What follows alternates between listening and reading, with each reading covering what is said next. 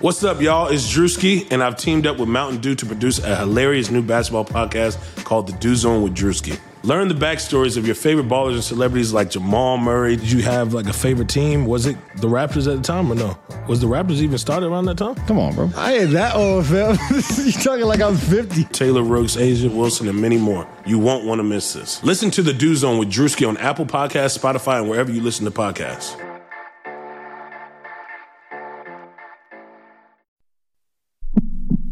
Sacramento. 3-on-1. Bagley the step. Bagley with the dunk. And you can put it in the book and send it to the left. There it is. Buddy Hield alone at the top of the Kings record book. Oh, I like to see Fox Sports 5 in the open court. Fox into the lane. Oh, if you don't like that, you don't like Kings basketball. Oh.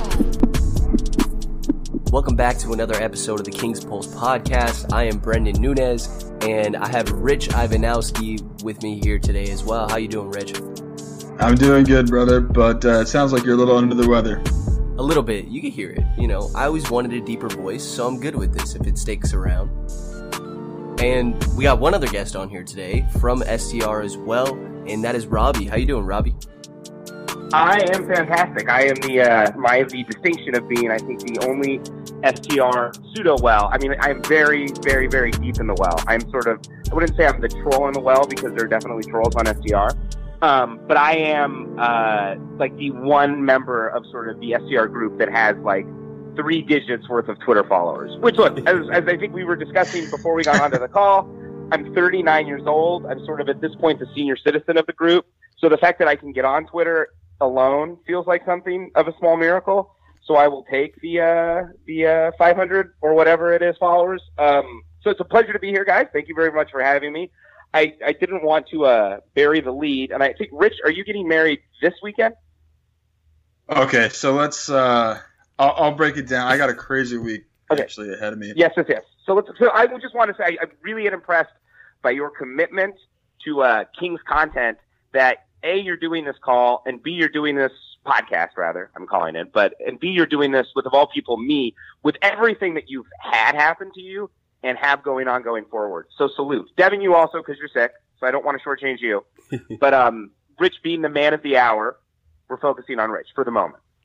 I'm surprised that he didn't get too big of a head, that he's still on this podcast. I thought that Rich might disappear. Yeah, good morning Sacramento over here. Bro, this podcast is all I got. You just have to start negotiating his podcast appearances with his agent. Yeah, exactly. You saw me barrel the camera over at the CW, just like, hey, King's Pulse, check it out. Come on, y'all. Yeah. You were great on camera. I couldn't figure out if he thought you were Ivan initially or that was just his affectionate nickname for you. Dude, everybody does that, especially any coaches I had in high school. I don't know what it is about coaches, but they, like, already don't care about you. So, like, especially high school coaches, so they're just they got you by your number. Yeah, and they only see the back of your jersey or whatever. Yeah. By the way, I was trash in high school. But back to the matter at hand. All right, I'll break it down a little bit. Oh man, I have a really truly buck wild week coming up because Tuesday. Tuesday is I'm doing my orientation at Sac State, and then Wednesday is my birthday, and I fly out to Cabo at 5 a.m. That day, my birthday, the day after all that stuff with school, getting ready there, and then I'm getting married on Saturday, and like it's so real right now, which is it's so real and it's so soon, and like by the way, if like there's one thing about this whole story that you should take away from it is that I was shopping for a suit like 10 days before the wedding, like that's where I'm at, you know. Right, exactly. So has this helped alleviate has there been tension? Like, I mean, I assume that there's just an inherent layer of tension going into having never been married, going into Eddie wedding. I feel like there's maybe just a little layer, not like bridezilla, groomzilla, but just like, oh shit, we're getting married. And then you have to deal with the fact that you're going out of the country, granted Cabo, but you're going out of the country. And like with all of this media attention, did it help or was it like another thing to deal with? Like, I feel it could go both ways. It absolutely helped. It's exciting. Yes. It's kind of like when you're nervous at the doctor's office or, you know, whatever, you got a big test coming up, somewhere you're feeling uncomfortable you just bust out your phone and start just doing shit on Twitter just to like kind of yeah. So this has been a distraction, but a welcome distraction. I'll break it down. I think if you're listening to this podcast, you know what's been going on with me. But I went out with Kate, my fiance, to go grab a suit over at Arden. Went to the Nordstrom's there, and right next to the Nordstrom's, as you're walking in from the mall to the Nordstrom's, there's a big jersey store right there. And so I'm the guy. I don't want to be at the mall. I don't want to shop. I don't want to try on clothes. Even for my wedding, it's still like, this isn't really fun for me. And, I think most guys know what I'm talking about, and saw the jersey store there, that popped into my mind like, all right, that's what I want to wear for my wedding. I'm going to figure out a way to do this. And so I asked Kate, how many retweets do I have to get on Twitter for you to let me wear a Kings jersey to this wedding? And she came back immediately with 10,000. Which is a lot. I mean, that's an astronomically high number if you're not thinking about it. See, I felt like that was low. I heard that 10,000. I guess. Again, remember, I'm the person with 500 followers. So, like, to me, 10,000 is like, oh, shit, that's really high. No, Rich can get that any day. Also ask, that's also true. I know. Rich and Brad. So you're being serious here. Like, is this complete sincerity, or are you sort of screwing with her, like, half sincere, half joking? Definitely half joking at the time. I was like, okay, so I thought it would never happen. I was pretty convinced about that. Right. But when she said 10,000, like, I know that's a lot. That's far more than I've ever gotten on any other tweet, but it felt like, she just fucked up, because that's a totally accomplishable number. Yes. All right. Fair enough. But again, she's probably coming at it from a place of like, well, that anything in single digits, how do you even quintuple digits, however the hell you say that, seems high. Like, it seems like a lot of retweets. It's not like a picture of a cat sneezing or something like that. To be fair, I had some dumb tweet about salmon get 1,000 retweets. I remember. I think I retweeted it. That was a great retweet. That's what's the best part of Twitter is shit like that. Yeah, no, it is. That's what makes that app beautiful. But yeah, so I mean, I don't even remember. It all became a blur pretty quick. Right. It took off like quick enough to where I got like 100 retweets just from like, chuckleheads and whatever, like before it even started hitting people with, I don't know, any kind of sway. And then I think I sent and you specifically said Harry, right?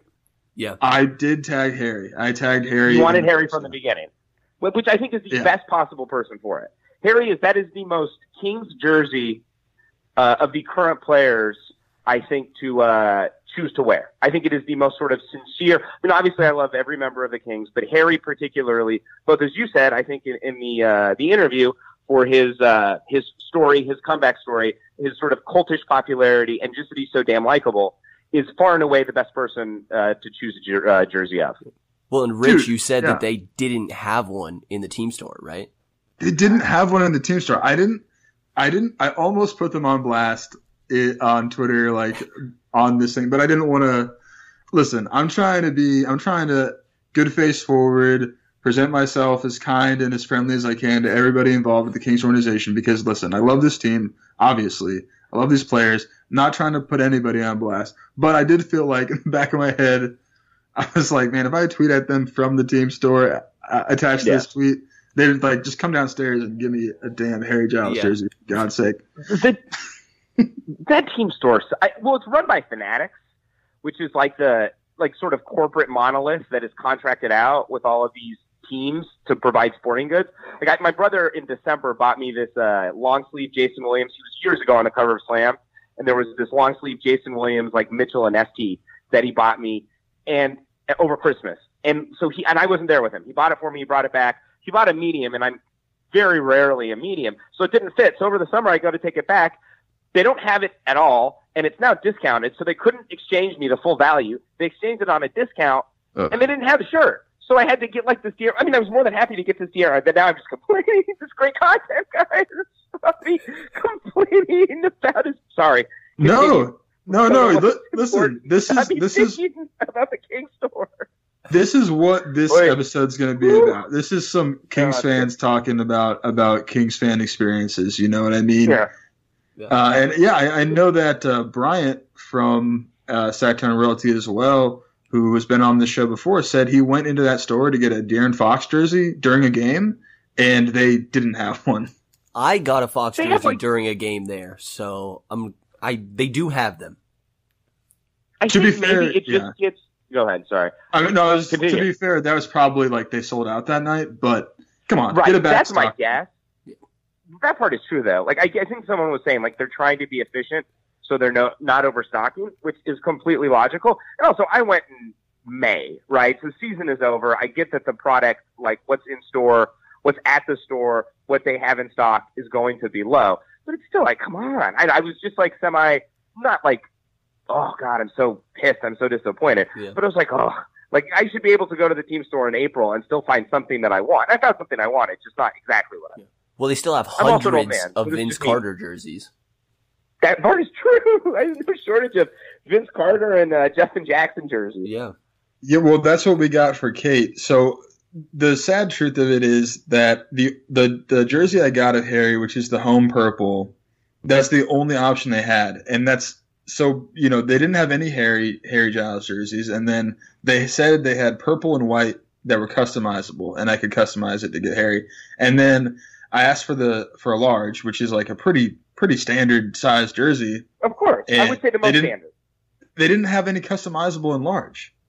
Sorry, in white. I'm sorry. So they didn't have so the one jersey I got was the one option I had, which is a bummer too, because I've been pretty vocal about not liking that home purple jersey. But listen, it's purple. It's fine. We wanted the white to go with the suit. You know what I'm saying? Yeah. Right. I mean, that's reasonable, of course. So what color is your suit? Are you doing black and white, navy and white? Like, what are the wedding colors?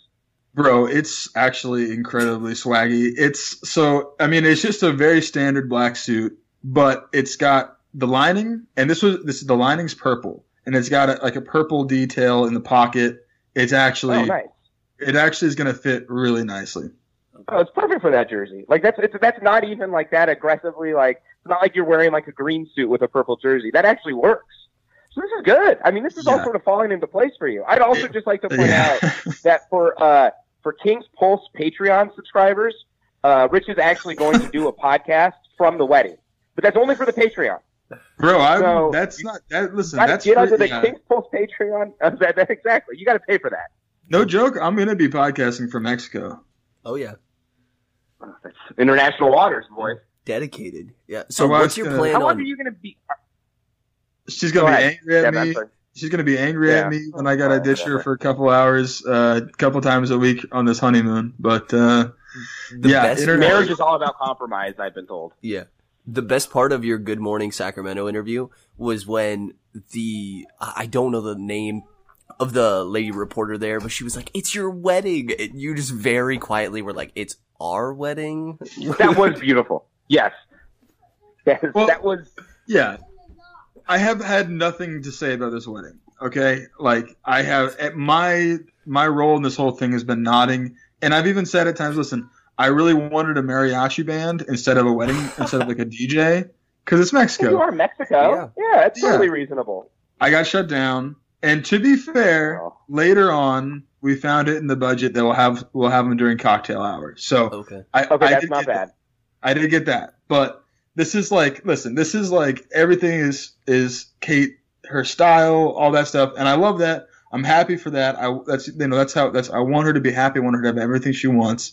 However, now there's like a splash of my style in there, and I love it. When are you wearing the jersey? This is the plan, right? So I'm gonna come. I guess I don't come out. I guess when it's time, I don't listen. We're still. I wing it, right? I wing a lot of things, as you guys have noticed tonight and throughout the rest of linear time. But right.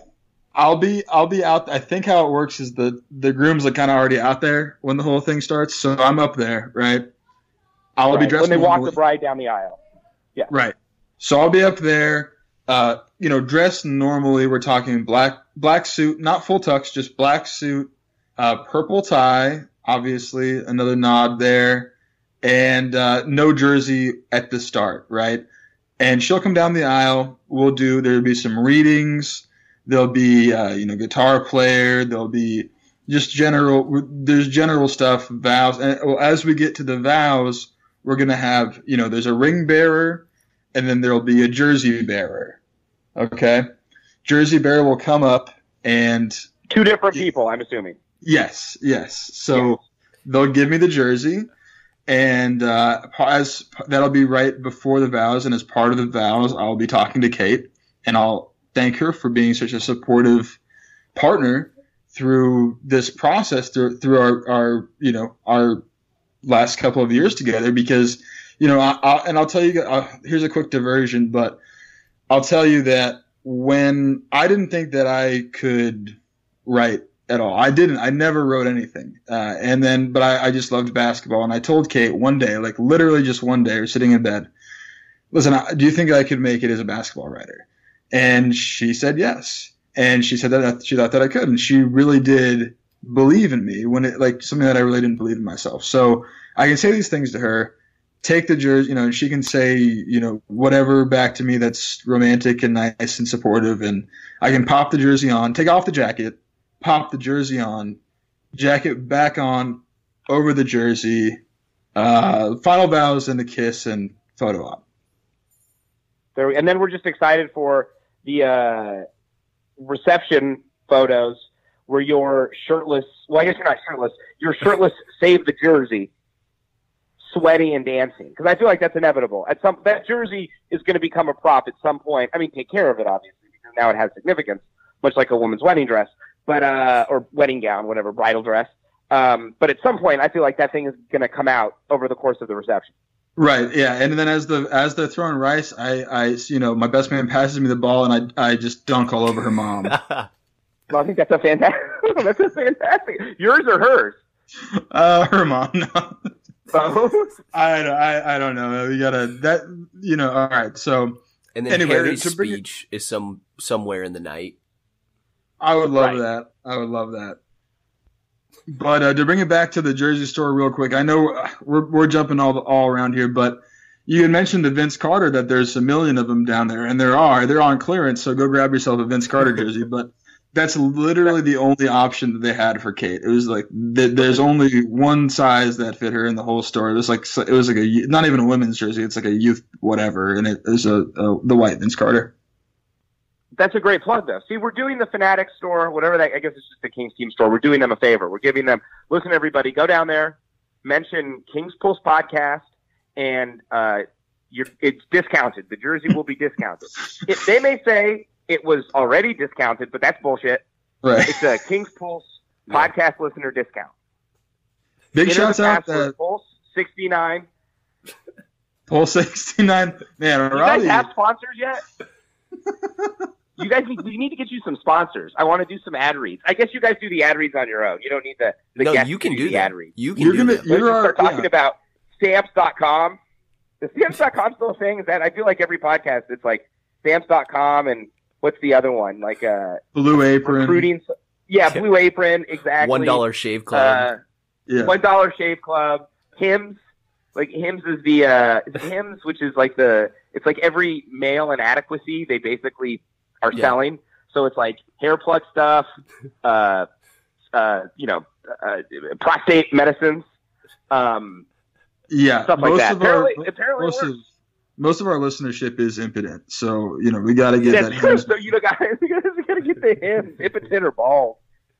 Yeah, I think we got to bring you on as our PR guy / I would be happy to do it. I would the guru. Nothing but ads for BlueChew.com. So anyway, continue. Yeah. Let's not get away from.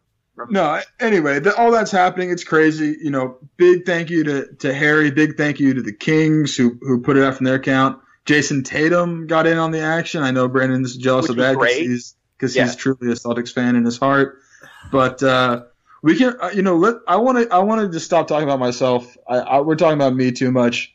I want to. This is exciting though. This is like the first big viral story of the summer, really, of the Kings off season. So you got to take a victory lap for it. I suppose. Plus, it coincides with your wedding and your birthday. So this is, and you're going to. Is your honeymoon also in Mexico? It is. Are you just doing like a week there? So look at that. Yeah, exactly. Everyone else, we're telling everyone else to get lost. We'll stay there for the week. That's kind of the way to do it.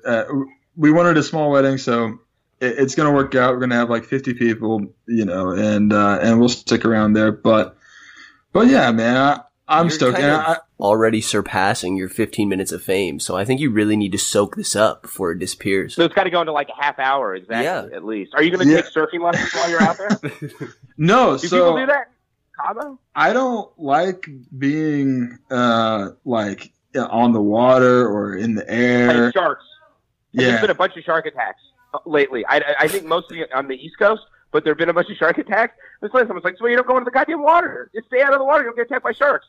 Yeah, I'm not interested in that at all. I'm talking poolside. Right. I'm talking terra firma, baby. That's where I like it. Precisely. There's the pool and sun and some fruit. I don't know. Is fruit like a poolside thing? I don't know. I think so. Yeah, and I think that Kate wants to go zip lining. I'm like, hell no. People get paralyzed from that. I'm cool. She even she sent me a link to sandboarding on some dunes. She's like, this is on the earth. And I'm like, you're pushing it though. That could be kind of fun. You just have to get like a mouth guard. I assume you want a bunch of sand in your mouth. Yeah. And it's still it's hot. I don't really like the heat. It's it's cooler in Cabo than it is here right now. So I've been very comforted by that. What is Anakin Skywalker? It's true. It's really hot in Sacramento. I know. I take it for granted. I'm going there and I'm going out there in 2 weeks, and it's 70 something here, and it's 100 there, and I'm like, oh, Sacramento summer, man. When it comes, it comes. Yeah. And it's kind of unrelenting. Now, the nice thing with the Sac summer is that it does cool down a bit at night. It doesn't stay hot. I've been to Phoenix. In the summer. It's miserable all day. It never cools down. At least in Sacramento, it cools down some. Yeah, poor Tim Maxwell just getting roasted. You know what? He deserves it. He did that to himself. He chose to move out there. I mean, there are nice things in Phoenix. Don't get me wrong. It's just the weather sucks. Yeah, you're from California. Yeah, agreed. It is rough. We're talking 110, 120. But I mean, so you're down in LA, right, Robbie? I am in Los Angeles. Yes, I spent a majority of my life. I think I was doing the math. Not this again. So this has just become the Robbie Tells Boring Stories podcast. I've spent about 10 years in Los Angeles, both in college and then returning, and then I've otherwise been in Sacramento. So about 30 years of my life in Sacramento, 10 years of my life in Los Angeles. Are you currently paying off student debt? Interested in improving your financial literacy or looking for new ways to earn income in today's ever-changing digital landscape?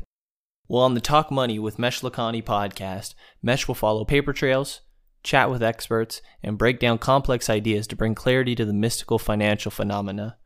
Each episode will be filled with compelling stories covering a broad range of subjects, from buying Bitcoin, dealing with student debt, and everything in between. Listen to Talk Money with Mesh Lakhani on Spotify or wherever you listen to your favorite podcasts and learn how to spend, invest, and earn for today's economy. The King's Pulse podcast is now available on the app Podcoin. That is an app where you literally get paid to listen to podcasts. Our podcast is on there. There's plenty of other great content as well. How it works is for regular listening, you earn 1 Podcoin every 10 minutes. There's bonus podcasts as well that will include the King's Pulse podcast that you earn 1.5 Podcoins for 10 minutes. And there's also streak listening where you can earn up to 2 or 2.5 per 10 minutes, and you can put those Podcoins towards gift cards and other prizes as well that have a cash value. Be sure to download Podcoin and listen to our podcast and the rest of the podcasts that are on there as well. And I know Brendan is he's a little bit sick right now, so I'm trying to. We're kind of. I'm here. Taking a little bit off time, but sorry. I mean, I just wanted to point out to Brendan. I wanted to point toward Brendan here as well. Now in this era, he can just start a podcast and publish it to iTunes, and now the way to do it is you just do it, and it seems crazy to me. But people ask me, they're like, "How did you start doing that?" I'm like, apparently you just do it. I didn't know that either. Apparently, that's really the answer. This world is incredibly accessible in ways that I don't think that it ever has been before. Especially when you talk about the era when the Bee had like 5 writers, and they probably all went to school and got journalism degrees and fought their way up to being on the beat and all that stuff. You can just do it now. It's crazy. And I don't know that we're the better to a point for the dynamic as it is now versus what it was then. I think that the lack of beholdenness to the organization, not that the organization demanded fealty, but I think actually Deadspin pointed this out today in the context of the Warriors minority or investor, the Sequoia Capital guy that pushed Kyle Lowry away from the seat, that nobody in the Bay Area media named him. And I think Deadspin's point was clearly somebody knew who he was. I mean, he's been around. He has a courtside seat. But there's that degree of I just think that the problem with not the mainstream media, because they're major basketball writers that I love, but the problem with that style of media, the sort of older style of media to a point, is that then you get these rivalries between writers and people choose their camps, and it's all about access. And I think that being divorced from that in a lot of ways really benefits the reader and the fan, because it's not wish fulfillment to the fan. Right. And it's not a person just wanting to hear their own voice, unless it's this podcast. And then that's me. But generally speaking, I think what helps a lot, especially with like this podcast and with the writing that we're referring to, is there has to be a mark of sincerity. Like you have to want to do what you're doing, not just because, I want to do a podcast. I want to hear my own voice, or I want like the media attention. It's because you honestly want to talk about this. You're genuinely interested in it. You can have a 2-hour conversation on Kings backup point guards. Right? Just the granularity of that speaks to the interest from both of you and everybody that we interact with on all of that. And I think that's a huge part of it too. I will say that the standards for, to your point, it is, you just do it. But the standards I think are pretty high because you guys have set the standards and the bar so high. Right. Well, I guess at this point it's like you just do it, and then enough people are doing it that I hope it's not too masturbatory for me to say that the cream rises to the top. Oh, God, all those words in the same sentence. This is good. By the way, again, why we're going to get BlueChew.com. Sponsored by Hims. Yeah. Exactly, at Hims. But yeah, I mean, and also I think a lot of it is to the point where there's not a lot of incentive to do this. So the people that end up doing it is the people that can't not do it. You know what I mean? Yeah. If you just love basketball and you think about basketball all the time to the point where you got to talk to people and write about it and do all that stuff, because unless you are really elite and work for years hard at it, like the financial incentives are not there, but you get to do what you're passionate about, and I mean that's really the dream for pretty much every single member of the media that I've interacted with, is they just love ball. And I think that the three of us are the same way. Yeah, absolutely. I mean, there's no question. To throw a random question out here, what's the first game that you guys recall going to? Doesn't have Kings to be game or Kings. just game in general? We'll do both. Oh, that's a really good question. I mean, I remember going early. I remember going to Kings. I remember going to a Kings game when Olajuwon was playing. I think he was still with the Rockets. Yeah, he was definitely with the Rockets because the Kings were around when Olajuwon was with the Rockets. But I'm trying to think of the first really competitive game I remember going to that was a Kings game. What about you guys? I'll keep thinking. Remember, I'm older, so. I really dig into the recesses. My first NBA one was at Oracle. And by the way, that's a great one. By the way, I'm very upset that Oracle is about to be done with. And I know. Go ahead. I'll do what I was going to do in a minute. Yeah, because we're answering this question. It was against the Clippers, and there was Corey Maggette on the other team. Rich has said, I'm 97, so not quite as old as you guys.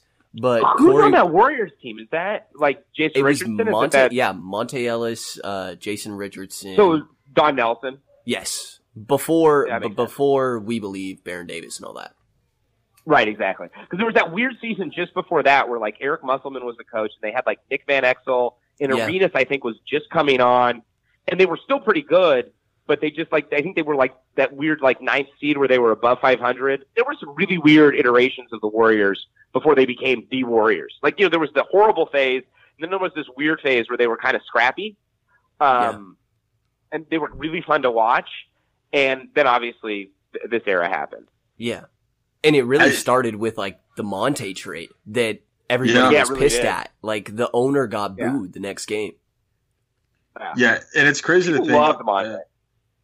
Oh my God, I loved Monte. I mean, listen, this is going to be a tough episode for a lot of people to digest, knowing that both Brennan and I grew up in the Bay Area, both had our first basketball game at Oracle. I remember loving Monte. I probably would just get absolutely skewered in today's game for being so inefficient, such a ball hog. But love that guy. But he was fun as hell, and he was great. He was great in whatever system Don Nelson was running. He was perfect for.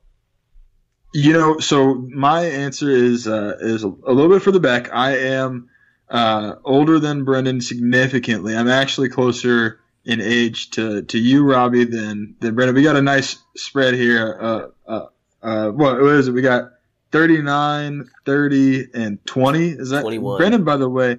So we got a wunderkind here. I will say exceptionally good at this for 21 years old. I would be 3 steel reserves deep and trying to put on Guns N' Roses while I was talking on a podcast. if this was me at 21, it would not be nearly this coherent or articulate. So congratulations. I appreciate it. Brandon is so much better at me than podcasting, by the way. I've always said this, but Brendan's got the voice, he's got the cadence, and by the way, for anyone who doesn't know, he does way more behind the scenes than I do for this podcast. So all credit due. This dude's a much better podcaster than I'll ever be. But you don't give yourself enough credit. I'm neutral. Yes.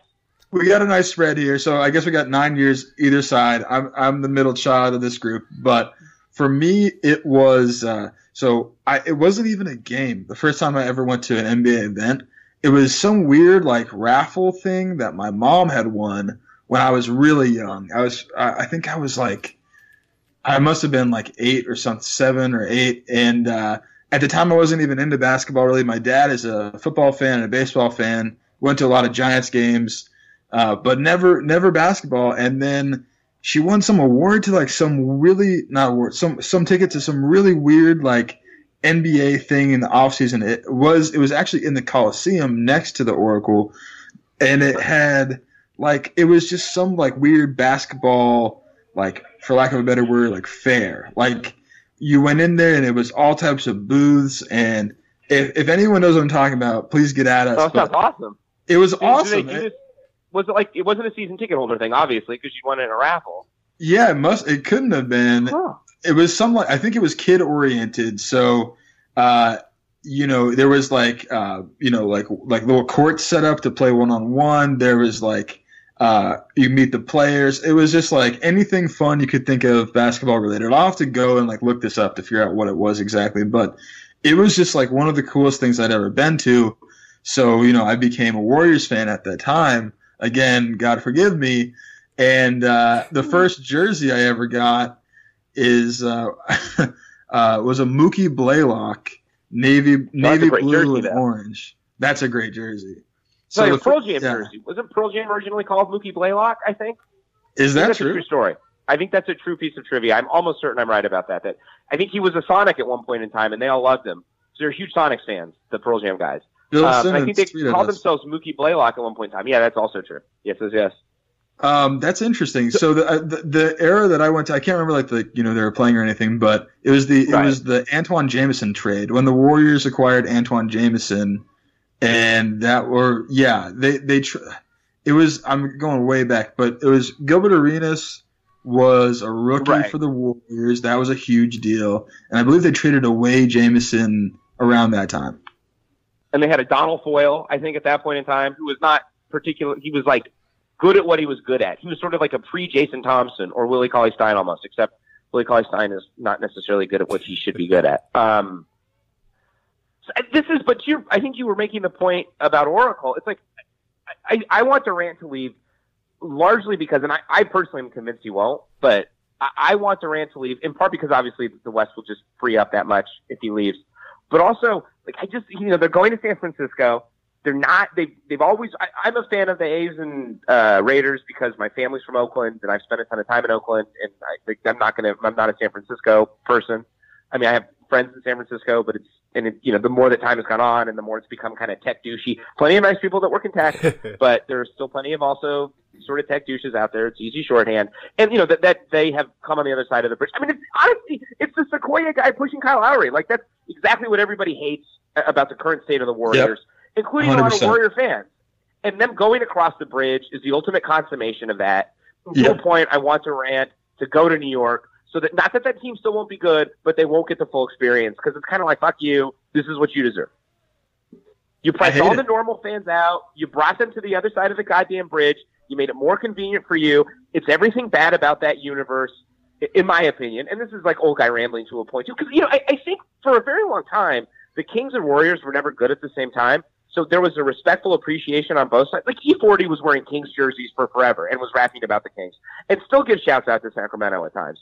I think that those fan bases have always been very flexible in terms of, it's not like liking the Lakers. You can kind of like both. Obviously, Sacramento turning into a front-running Dubs fan city, I guess. Dubs team city. Anyway, I'm slurring now.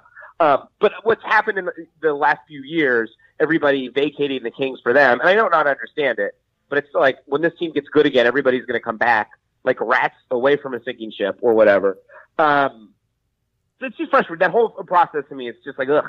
Like, I'm really going to, not that I don't already struggle to not root for them, but enjoy their, or tolerate their victories. But next year, if it happens, it's going to be like, ugh. Yeah. I'll tell you, I feel like, personally, maybe I'm just a glutton for punishment, but I'll always go the opposite way, where, I really did enjoy the Warriors' first championship. I thought that was a really enjoyable experience. I definitely, at the time, the We Believe Warriors, I was a freshman in college when they beat the Mavericks in the first round series.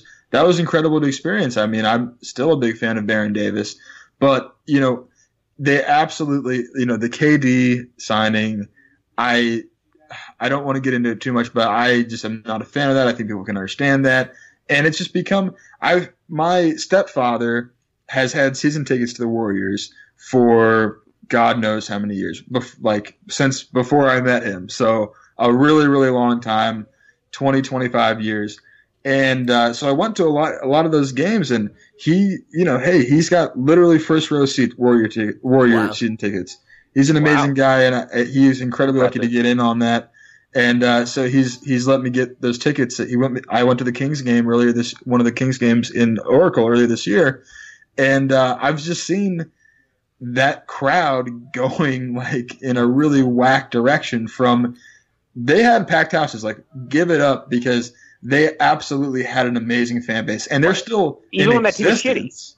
shitty. Yeah. Right? Yeah, I'm saying, and they're still there. They're not in the house, but those fans are still there. Just they're all being priced out, and God knows they're not going to be in the new stadium.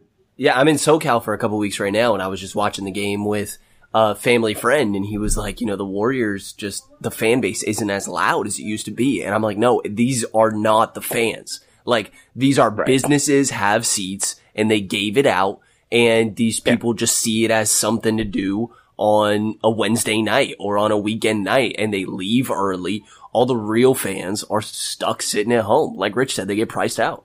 I swear to God, when I walked into that game, I literally looked at the security. I arrived late because I was coming from Sacramento. There was some accident on the freeway. I arrived middle of the first quarter.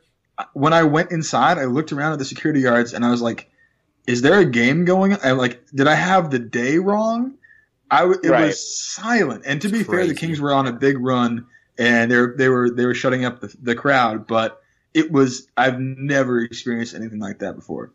But that's a front-running stadium. It's like when things are great, they're great. And when they're bad, it's not that people are depressed. They're just disinterested, which is like the worst possible way to be. I mean, it's the Staplesification of that stadium, right? As much as the Lakers are low, justifiably so, they had a great working-class fan base for forever that just got priced out by the same thing, luxury boxes and wealthy people taking selfies over the course of the game. And now I really sound like an old man. I mean, nothing wrong with selfies, but it's just like, people not paying attention to basketball and instead taking photos of themselves while they're at these games. I remember when Kobe went off in his final game, right when he scored 60 points or whatever the hell it was, there was a woman cheering courtside in a Steph Curry jersey. And I was like, all right, that's the state of both franchises right now. This is why both of these franchises are insufferable. And I think to the point about the luxury boxes, like the problem with Oakland and ultimately the problem with San Francisco and the problem with LA, and it's interesting, it's a little less the case, or it's a little less an issue in Sacramento. Those luxury boxes go to people that generally are transients, whether they're in town for business or they've moved to the city because they've had to from a business standpoint. They're only like sort of half-assedly adopting the team. The good thing about Sacramento is that even with those boxes, for the most part, they're people from Sacramento that work at Sacramento businesses, so they still care. So I feel like that's part of the reason that so far that this Golden One has been able to maintain its integrity, let's say, for lack of a better term. The King's Pulse podcast is recorded and hosted on Anchor. It is the easiest way to make a podcast, and it is 100% free. It gives you everything you need to record, edit all of it so it sounds smooth and professional, and upload it all from your phone and or your computer. They distribute your podcast to every major platform. They give you an opportunity to make some money in the process as well. Download the Anchor app or go to anchor.fm to get started. So break down for us how, and please tell us about how, how did your Kings fandom come around, and how did, where does this LA nonsense play into it? Give us the story. All right, so I was more or less always the Kings, and I should know this off the top of my head, but they moved to Sac in 86 or 80? It was like mid to sort of late 80s, and so I was born in 80, so I went to Kings games growing up, and I was, I paid attention. When you're a youth, you sort of pay half attention, but you still pay attention. And as much attention as you're going to pay to a bad team, which is ironic because I spent like the last decade of my life as a Kings fan, like materially paying attention to a bad team. But I was in college in Los Angeles from 98 to 02 and went to school at Loyola Marymount, which is kind of by the airport, LAX, with a lot of people from Southern California at a formidable time. First, for the Lakers, because the Lakers, that was sort of that dynasty, that first Shaq, the first Kobe Phil dynasty and the Kobe Shaq Phil dynasty. And at tail end of that dynasty, the Kings started to get really competitive. And there was the first playoff series. I can't remember. The Kings played the Lakers in a playoff series, and I think the Kings lost in 4. They had Jason Williams at the time. It was before the Bibby trade. And it was maybe the season before, I think it was the year that the Lakers beat the Pacers, which was their first championship year.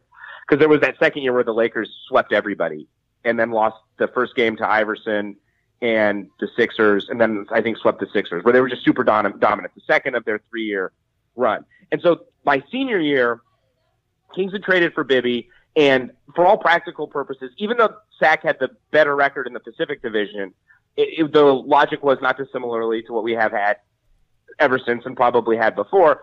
A good team rests. You're not getting that team at 100%. And so when the Kings and Lakers made it to the Western Conference Finals, it was my last week of college. And I was going back to Sacramento out of college. And when you leave any place, you get that sort of weird sense of like, oh, I'm like, what's going to happen to me? You get sort of out of, I've been in a place for 4 years. I've made these friends over these 4 years. Now I'm going back to Sacramento. I have some old friends, but I'm going to have to make new friends. And you just sort of feel, I'm trying to think of the right word. Like you just don't have like a port to call your own. And so the game 4, which was the Ori game, game 4 was the Ori game, right? Or was game 3 the Ori? I really should know this. I'm aging myself now at this point. You're truly the expert on this stuff compared to us. We are, relatively speaking, newcomers to the Kings. Game 4 was the Ori game because Sac lost game 1 and they won 2 and 3. And had they won the 4th game, then it was like, all right, there's no way they're going to lose that series. because they have 3 more games and they only need to win 1 game, and the 5th game and the 7th game are in Sacramento. So I'm on the couch. It's my second to last night, maybe my last night in Los Angeles. I'm sitting next to 2 Laker fans, and I'm with my parents and my brother, and we're watching that game. I have 2 brothers, but I was watching with my youngest at that point. And we're all enraptured by this game, and we're certain Sacramento's going to win. And Ori hits that shot, and the Laker fans next to me are obviously smug and celebrating. And it was this sort of devastating thing. I went back to Sacramento. I had moved home. My dad had he shared season tickets, and so he didn't have a ticket to Game 7 of that series, but he did have a ticket to Game 5, which was the game where Bibby hit the shot over Fisher. It wasn't a buzzer beater. It wasn't quite the Ori shot, but it was a neck-and-neck game. I think it was the game that supposedly Kobe had, it was sort of Paul Pierce shitting himself thing. Kobe had gotten food poisoning and wasn't 100%. And so he hit that shot over it. And like, not that the Kings hadn't always mattered to me, but as a person that had been out for college, had come back, and I think especially when you're sort of in your, it matters always, but I think especially when you're in your early to mid-20s, it matters a lot because it's sort of this connective tissue. It's how you relate to people. It's how you interact with people. You're not getting married yet. You don't have a ton of intimate relationships. You're still building and working on those. And that's a very obvious sort of thoroughfare. And I think I've always kind of, to a point, defined myself as a Sacramentan. And it was at that point that I really started to define myself as a Sacramentan through the Kings. And, there were 3 really good years with that team. There was that season. There was the next season where Webber got hurt and they lost to the Mavericks. And then the following season where Webber had come back and there was some tension on the team, but they went to the very end of a Game 7 against the Timberwolves that really, that was a series they really should have won. The Maverick series, you couldn't suture the fact that, I hope that's the right word, that Webber had gotten hurt, but that Timberwolves series, I was convinced they were going to win by the end. They played a little disjointedly, and they really came together, but they still lost it. And they had the Artest season. They've been a disaster since, but, and then I would say also that the relocation saga, so now I'm still about here, that relocation saga, I was actually thinking this, that the Kings have never really, for as long as they've been bad, they've never been boring, for better and worse. I think sometimes it's just easier to have a team that's bad and boring, but other times it's not. Like, there has been a lot to care about as a Kings fan, even since they've been bad. Now, they're going to move the team, and the Maloof suck, and they're Trey Cousins in the dark of night, but there have been things that I think it's not coincidental that, and a lot of it is just the talent that we've lucked into at STR. I mean, you two, like you guys and everybody else. And I think a lot of it is that as bad as the team is, because it's been interesting, people have kind of strangely gravitated towards it. And so I mean, obviously and even coming back to Los Angeles, I still largely think of myself as a Sacramentan. My brother lives down here. And I have friends down here who are from Sacramento, and it's, this and Lady Bird are kind of the connective tissue. Yeah. And I think that it's to a point, I would say, like, it's not a diversion because I care way more about it than I should. I think I've gotten better as I've gotten older about not taking everything so personally and not living and dying by every win and loss, because there's a lot of losses if you're living and dying by every loss. Although this season, I will say, it's on an uptick in the inverse, as I got back to getting like anxious and it's very cathartic to have all of you guys around, because a decade ago that was less the case. I mean, obviously social media has united everybody in that way also. But it's still a very important aspect of my life, and it still feels very, I don't know, I think like anything with the sports team, everything kind of bleeds into everything else. So it just seems like sort of one continuous timeline. Like did you ever read Occurrence at Owl Creek Bridge, where this guy like gets hanged on a bridge and he thinks he's lived like a week, but it's been 10 minutes? Sort of been my Kings experience. At times it felt like a lifetime, and at other times it felt like 15 minutes. It's like one DMT trip. Yeah, basically. Yeah, you know what? Honestly, that's what it is. It's like taking some semblance of a hallucinogen or DMT or ketamine. Is ketamine DMT? Is that the same drug? I don't think so, but I am expert on it. Poll our listeners. So if you guys could tweet to King's Pulse at some point and clarify the discrepancy between K and DMT. But I honestly, that's a really good and Viagra. We need to just all That's another one.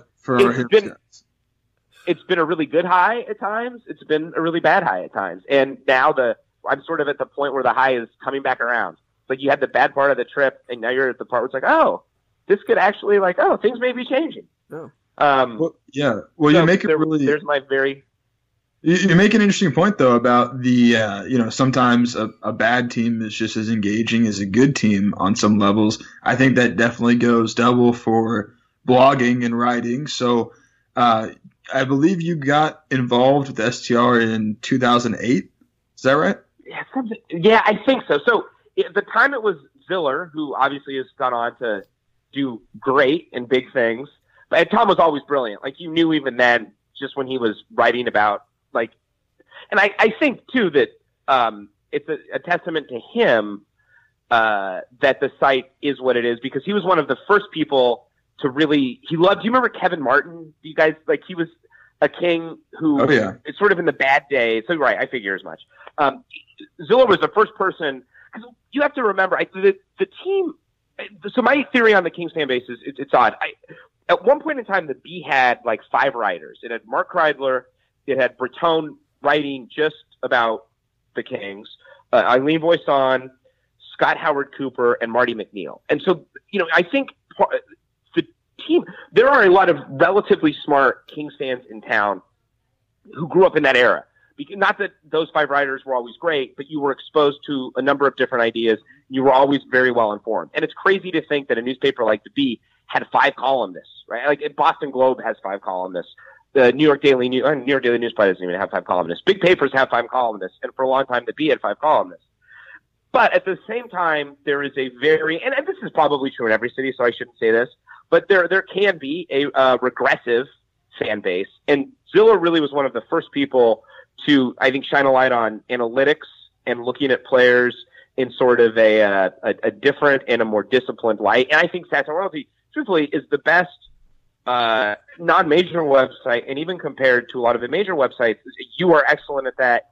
Tim is excellent at that. Tony is excellent at that. Just the degree to which you can dispassionately state your case and use numbers to state that is such a strength. And it's my biggest weakness. So I'm always continuously impressed by it.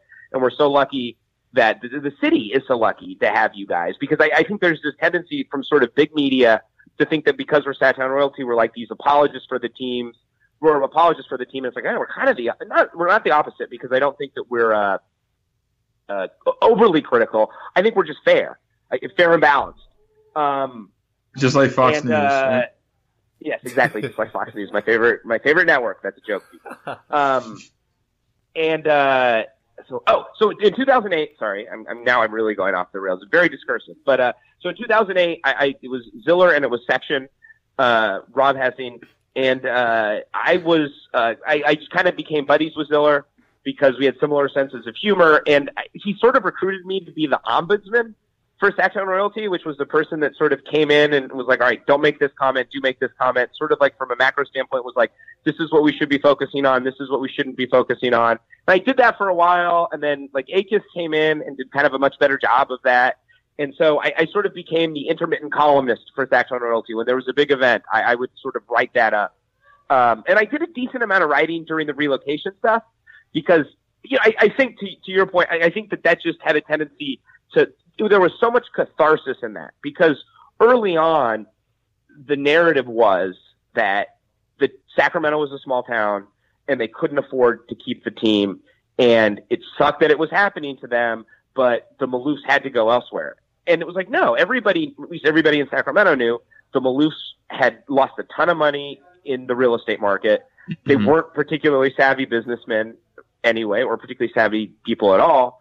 And they'd frittered away the assets that they had, and they basically were going to move the team for their own sake financially. And I think Sacktown Royalty and all of us were like, look, we have to put truth to power. And that was Fippin's documentary. There was so much of that early on, the Here We Stay movement. And I think that, so I did some writing then, but I think that that's really what galvanized everybody. And I think the fan base is, in a lot of ways, what it is now because of that moment. I'm not sure that was a coherent answer. No. Answer. Listen, I'm just, I'm just sitting back and taking this all in. So when you got involved, how can you tell us a little bit about the process of? I mean, you talked a little bit about the early days, but how did you like get involved? How did you first get on board? I just started emailing Ziller. I would email him back and forth. At the time, we were both working for the state of California. We both were sort of complaining about that. We both, he had gone to Sac State and had been an English major, and we knew some people mutually there. And we just kind of became like pen pals, I think, for lack of a better term. You know, I was involved in like STR commenting, and then he was like, well, do you want to write some stuff? And I wrote an article about when there was a year where the Patriots, I think it honestly was the year the Patriots lost the Super Bowl to the Giants, but Dante Stallworth was on the team who was from Sacramento. Teddy Bruschi was on the team who was from Sacramento. Their long snapper had gone to Sac State. So I wrote a thing kind of tongue in cheek about how there were all these Sacramentans representing the Patriots in the Super Bowl, and people liked it. And so I just had a tendency to be tasked the random stuff. I would point out, it's not like much like kind of where I went to college. Like, you talk to these people, not to degrade anybody that went to a great school, but they're people that went to like Cal in the 70s, very bright, but aren't necessarily the people that went to Cal in like the 2010s because it's gotten increasingly more competitive. I kind of came to Sacktown Royalty when it was like, oh, hey, do you care if I write for you? And they're like, I don't know, by all means write for us. It was not nearly what it's become in terms of just the number of readers that we have, the number of commenters that we have, and how sort of competitive the process is now of writing. It was just very sort of casual. That's really cool. cool. To your point, and I think your fiance, your soon-to-be wife, is telling you have a specific voice. I think that the best, if you look at everybody that writes for STR, if you look at the best basket bloggers, I think the most helpful thing to have is people are all going to have, like, the take is important, but the reasoning for the take is important. And I think to have a voice and an identity, it really is what differentiates and helps a ton. I mean, to the degree to which I give advice to writers, which I am in no place to give, but I think having a voice, finding your voice and cultivating that voice is easily that's the biggest piece of advice, I think.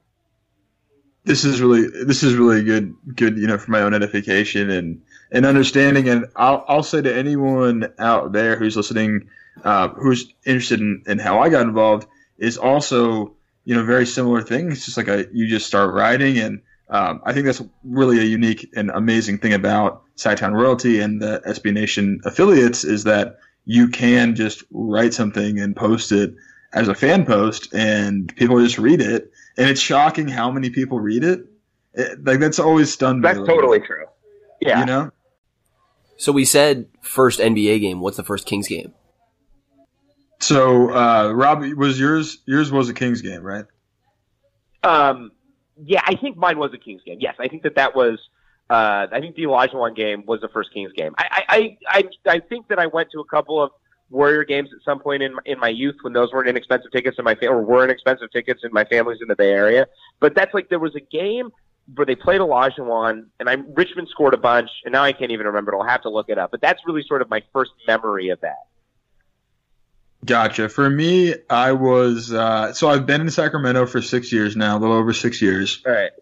And the way that I first went to games was literally free tickets, and I don't mean like a buddy had free tickets, but like I don't know. Giving them away. They're just giving them away. I don't know if that was just me, like whoever, like whatever, like it was where I was working at the time. It was a place I volunteered, would just do like drawings, and they would draw a bunch. They would draw like 10 tickets at 10 names, and then the first 8 people would be like, "Nah, I'm good."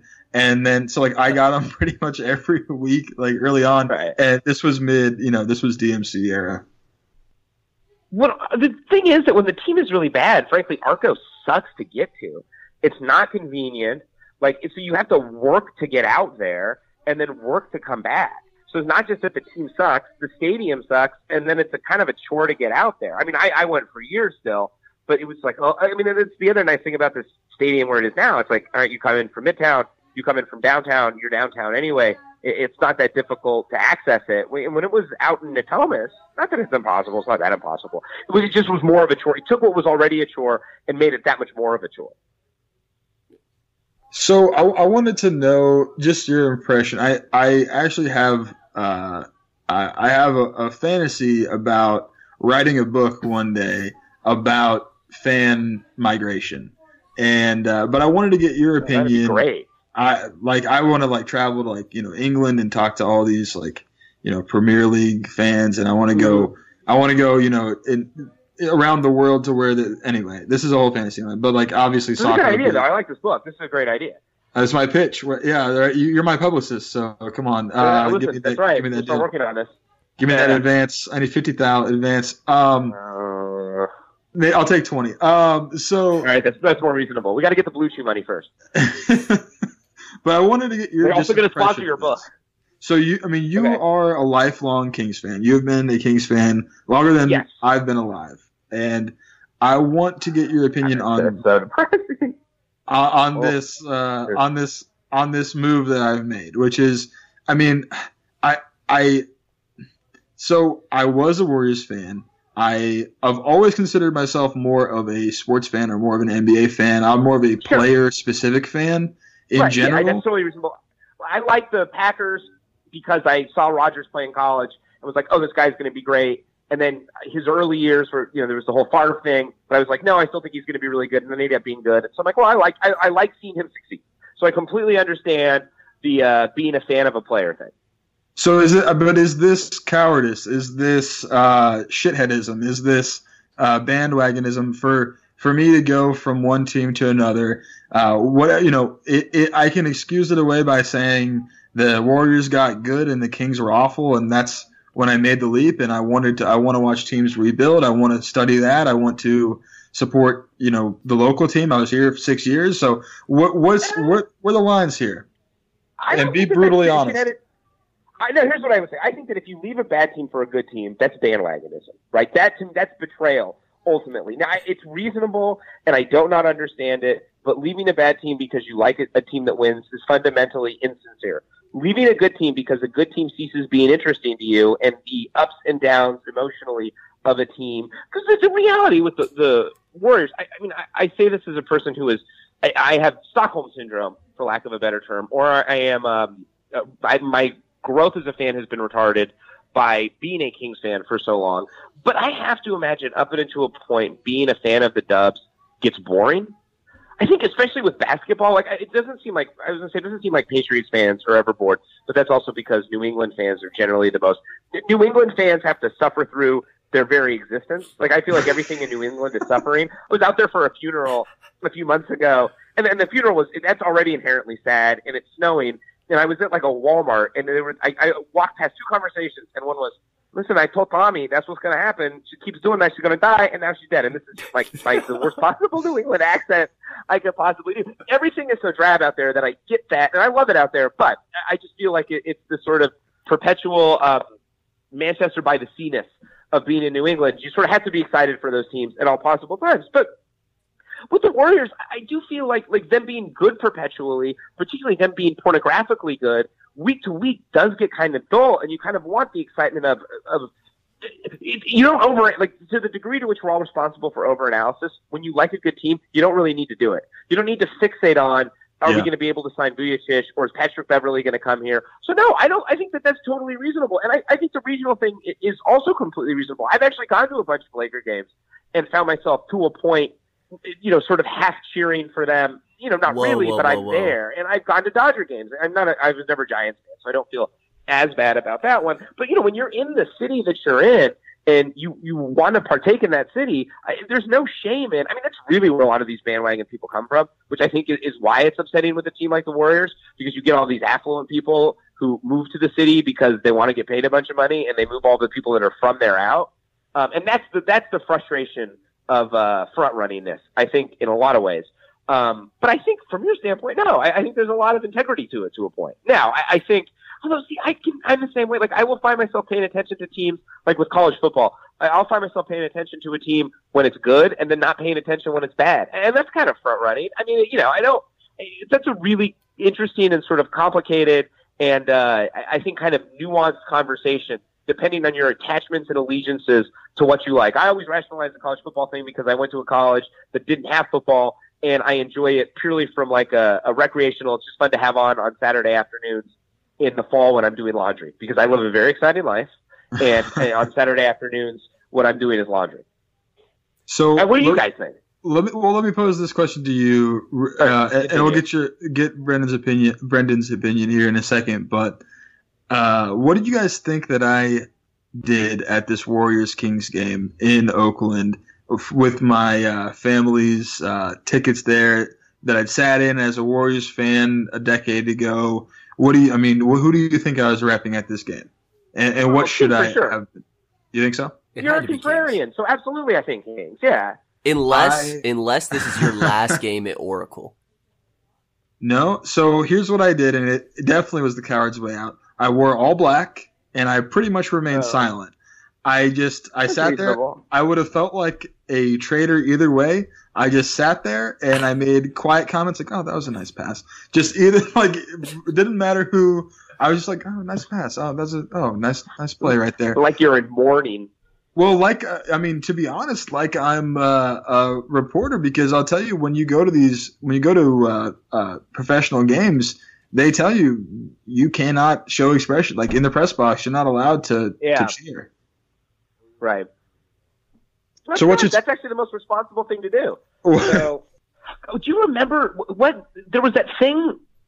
So I know, and this is like a half story, but there were a couple of playoff runs a couple of years ago, and it may have even been last year also, where there were a couple of guys who were from SAC that had gotten tickets, maybe not courtside, but first couple of rows, that would wear, and this was like playoffs. This was like Western Conference Finals to even maybe Finals, and they were wearing Kings gear the whole time. It went like viral in Sacramento because like it's what are you going to do? It's the playoffs. This team sucks. You got to be excited for something. So there are those that will do that. Mm-hmm. Yeah, I mean, I get it. At least I brought the second ticket. I brought a Kings fan with me, and he was very enthusiastic. But I just would have felt.